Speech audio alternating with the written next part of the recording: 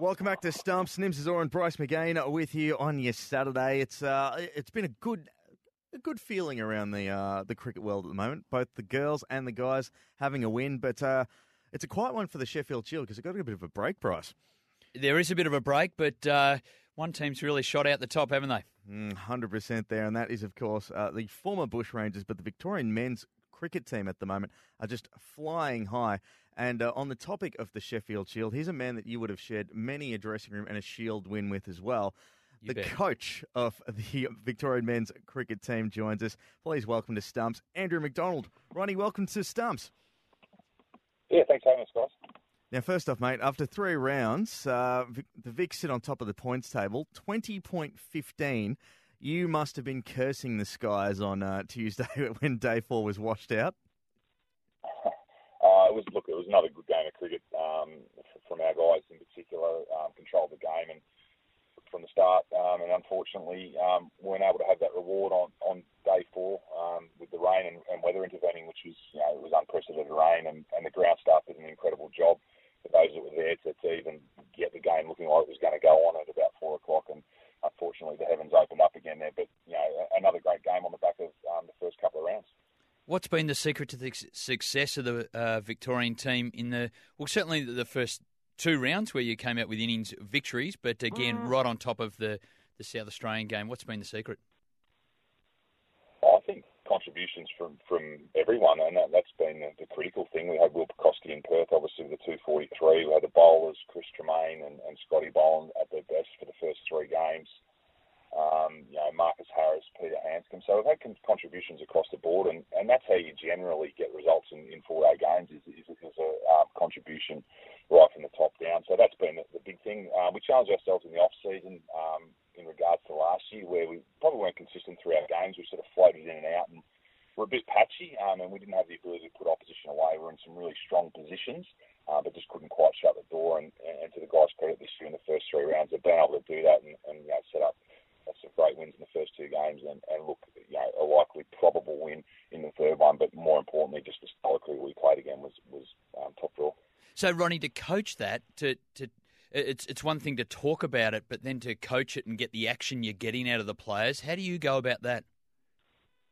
Oh, it comes right through, from everyone in pre-season. Being able to identify it, reflect honestly around, the areas to improve, and then embarking on it. And it's not just done week to week or day to day. It takes a long time to instill that. And to the guys' credit, that started way back in sort of June when we had those first discussions. And with the coaching team I got around with, the contributions they're making as well, and just being accountable to it in our training day to day, and hoping that forms some good habits come game time. And it's not an exact science, as you know, and the game's littered with human error. And at the moment, we're probably been able to minimise our errors, and the opposition have probably had a higher error rate. So that's probably helped us as well. Does it help to have experienced players as well? Victoria, I guess, have bucked the trend in some respects right around the country of having more experienced players in there. They've had to earn their stripes a little bit. Do you think that holds you in good stead, not only for victory, but also in keeping the standard of Sheffield Shield at the highest level? I think what you do in Shield cricket in particular is you just try to pick the best team to win that game at that point in time, and that can include a blend of younger players that you're wanting to grow around senior players as well. So you're always forecasting your mind forward to what your team may look like in the future also. But at that point in time, you're trying to pick a team that can win a game for Victoria, and I think that's probably been our mantra at the selection table. And look, if you're going to have good young players come in, they're going to earn their spot if you have that mantra. So we've stuck to that, and the good young players certainly don't get stalled under that philosophy either, because if they're good enough, they'll get picked. And we've seen that with Will Pekoski, Matthew Short, Sebastian Gotch coming in, Amon Vines out of club cricket as well. So there's still opportunity there for everyone.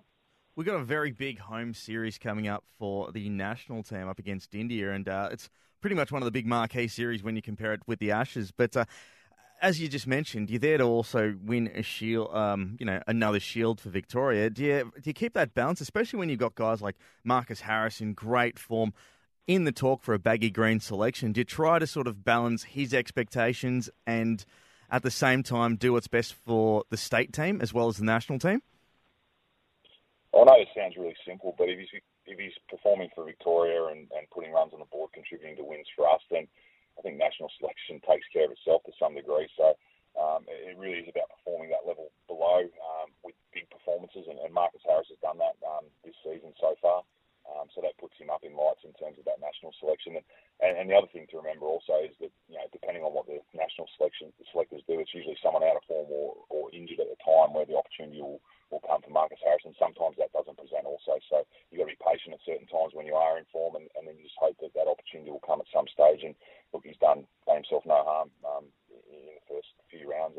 Chris Tremaine, and even Scott Boland, I think, has returned to his best as well. And if you're looking for some bowling depth, I think he was 13th man for a Perth Test a few years ago, so he shouldn't be forgotten in conversations either.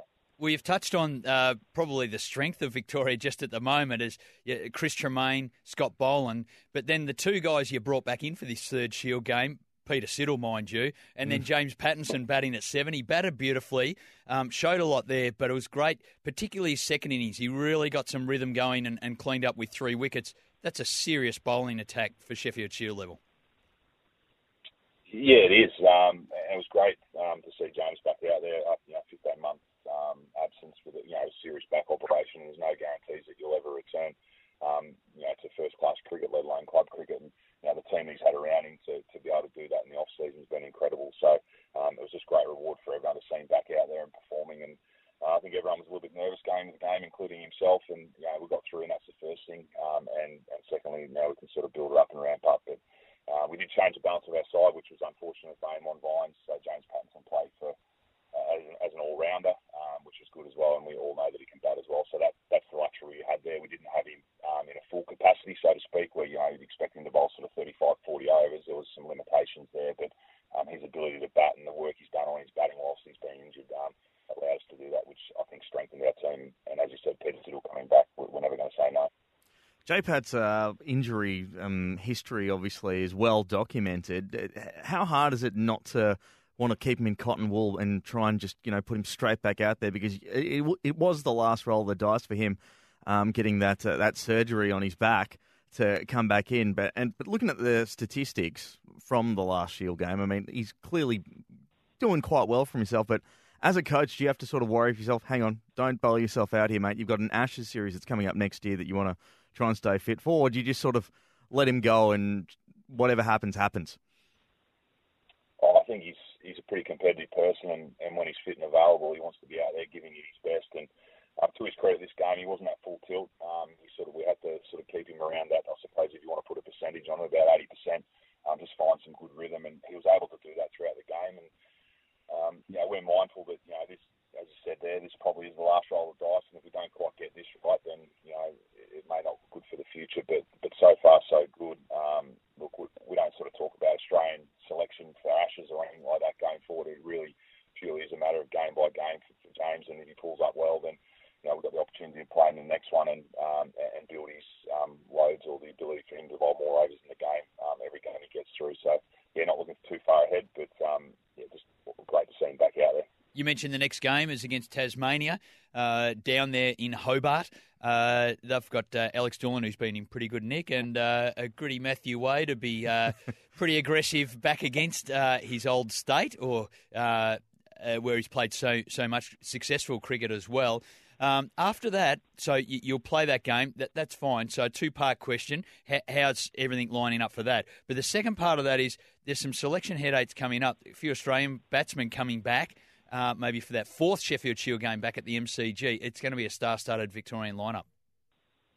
Yeah, preparations are a bit odd for this Shield game because we've got about 10 or 11 days off, which is really, really rare. So a couple of guys have gone back to club cricket, and a few of the other guys have been able to have the weekend off and recharge.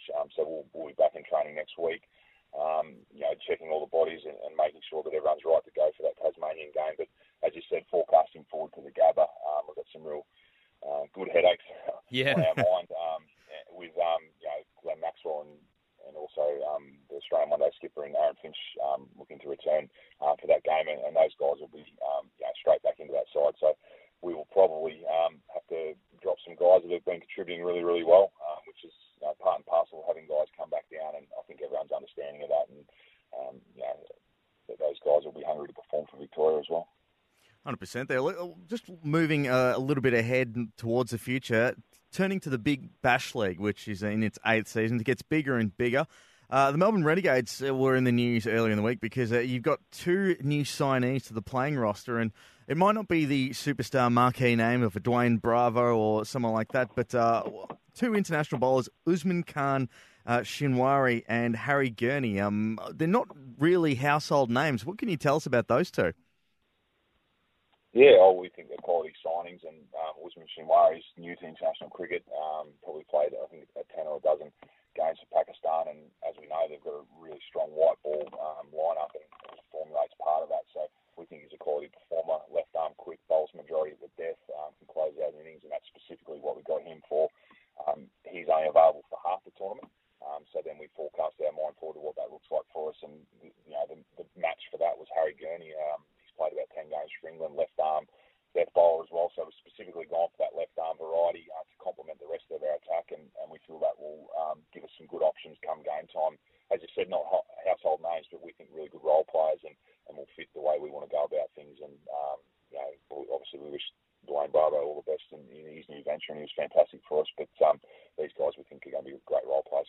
Sounds like a real Moneyball solution. They're capable players, there's no doubt about it. The Renegades finished third last year.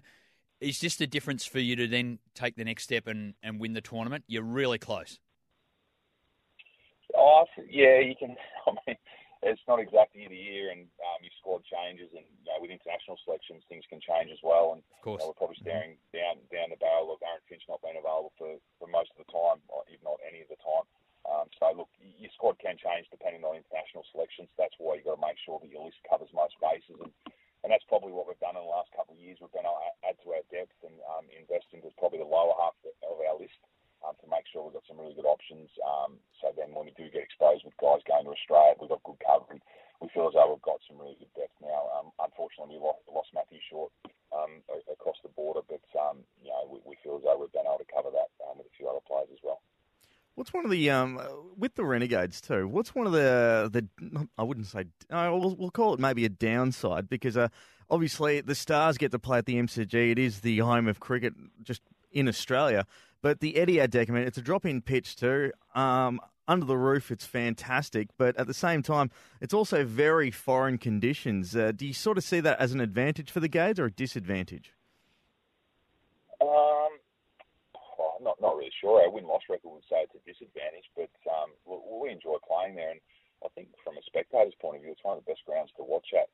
So, I go and watch AFL games there. I haven't watched a cricket game there, obviously, because I'm down on the boundary line, but from a crowd perspective, a lot of the in-game entertainment, that's a real spectacle for them. So, some of the games there have been high scoring. It can be entertaining cricket there if the wicket's right. I mean, there are some difficulties early season with the wicket, how late it does get dropped in because it's a multi-purpose venue. So I think as you see the tournament progress, the wickets improve at Etihad, and that's purely just because of the circumstances sometimes that the ground staff get with a 5-day turnaround from laying the pitch to trying to get it up for the first game, and it may not be ideal for the first couple of games, but as the tournament progresses, it definitely improves. And look, we like playing there. The change rooms are big. We get good crowd numbers in there. It's accessible for the fans. So, look, we wouldn't have it any other way. And we've got the opportunity to play a couple of games down in Geelong as well, which worked last year. So, we've got some games down there this year, which I think will be put into the draw at some stage. Yeah, I think you just need to make sure there's no Ed Sheeran concerts or anything at the stadium beforehand. I think you should be right. Hard to keep those superstars out. Everyone's got to make money. That's it. Well, Roddy, mate, it's been an absolute pleasure chatting to you this Saturday on Stumps, mate. All the best against Tassie next week. Enjoy a bit of the time off, because let's face it, come the BBL, it's going to be few and far between. You can have a yarn to us, but we appreciate your time this Saturday. Thanks, guys. Thanks,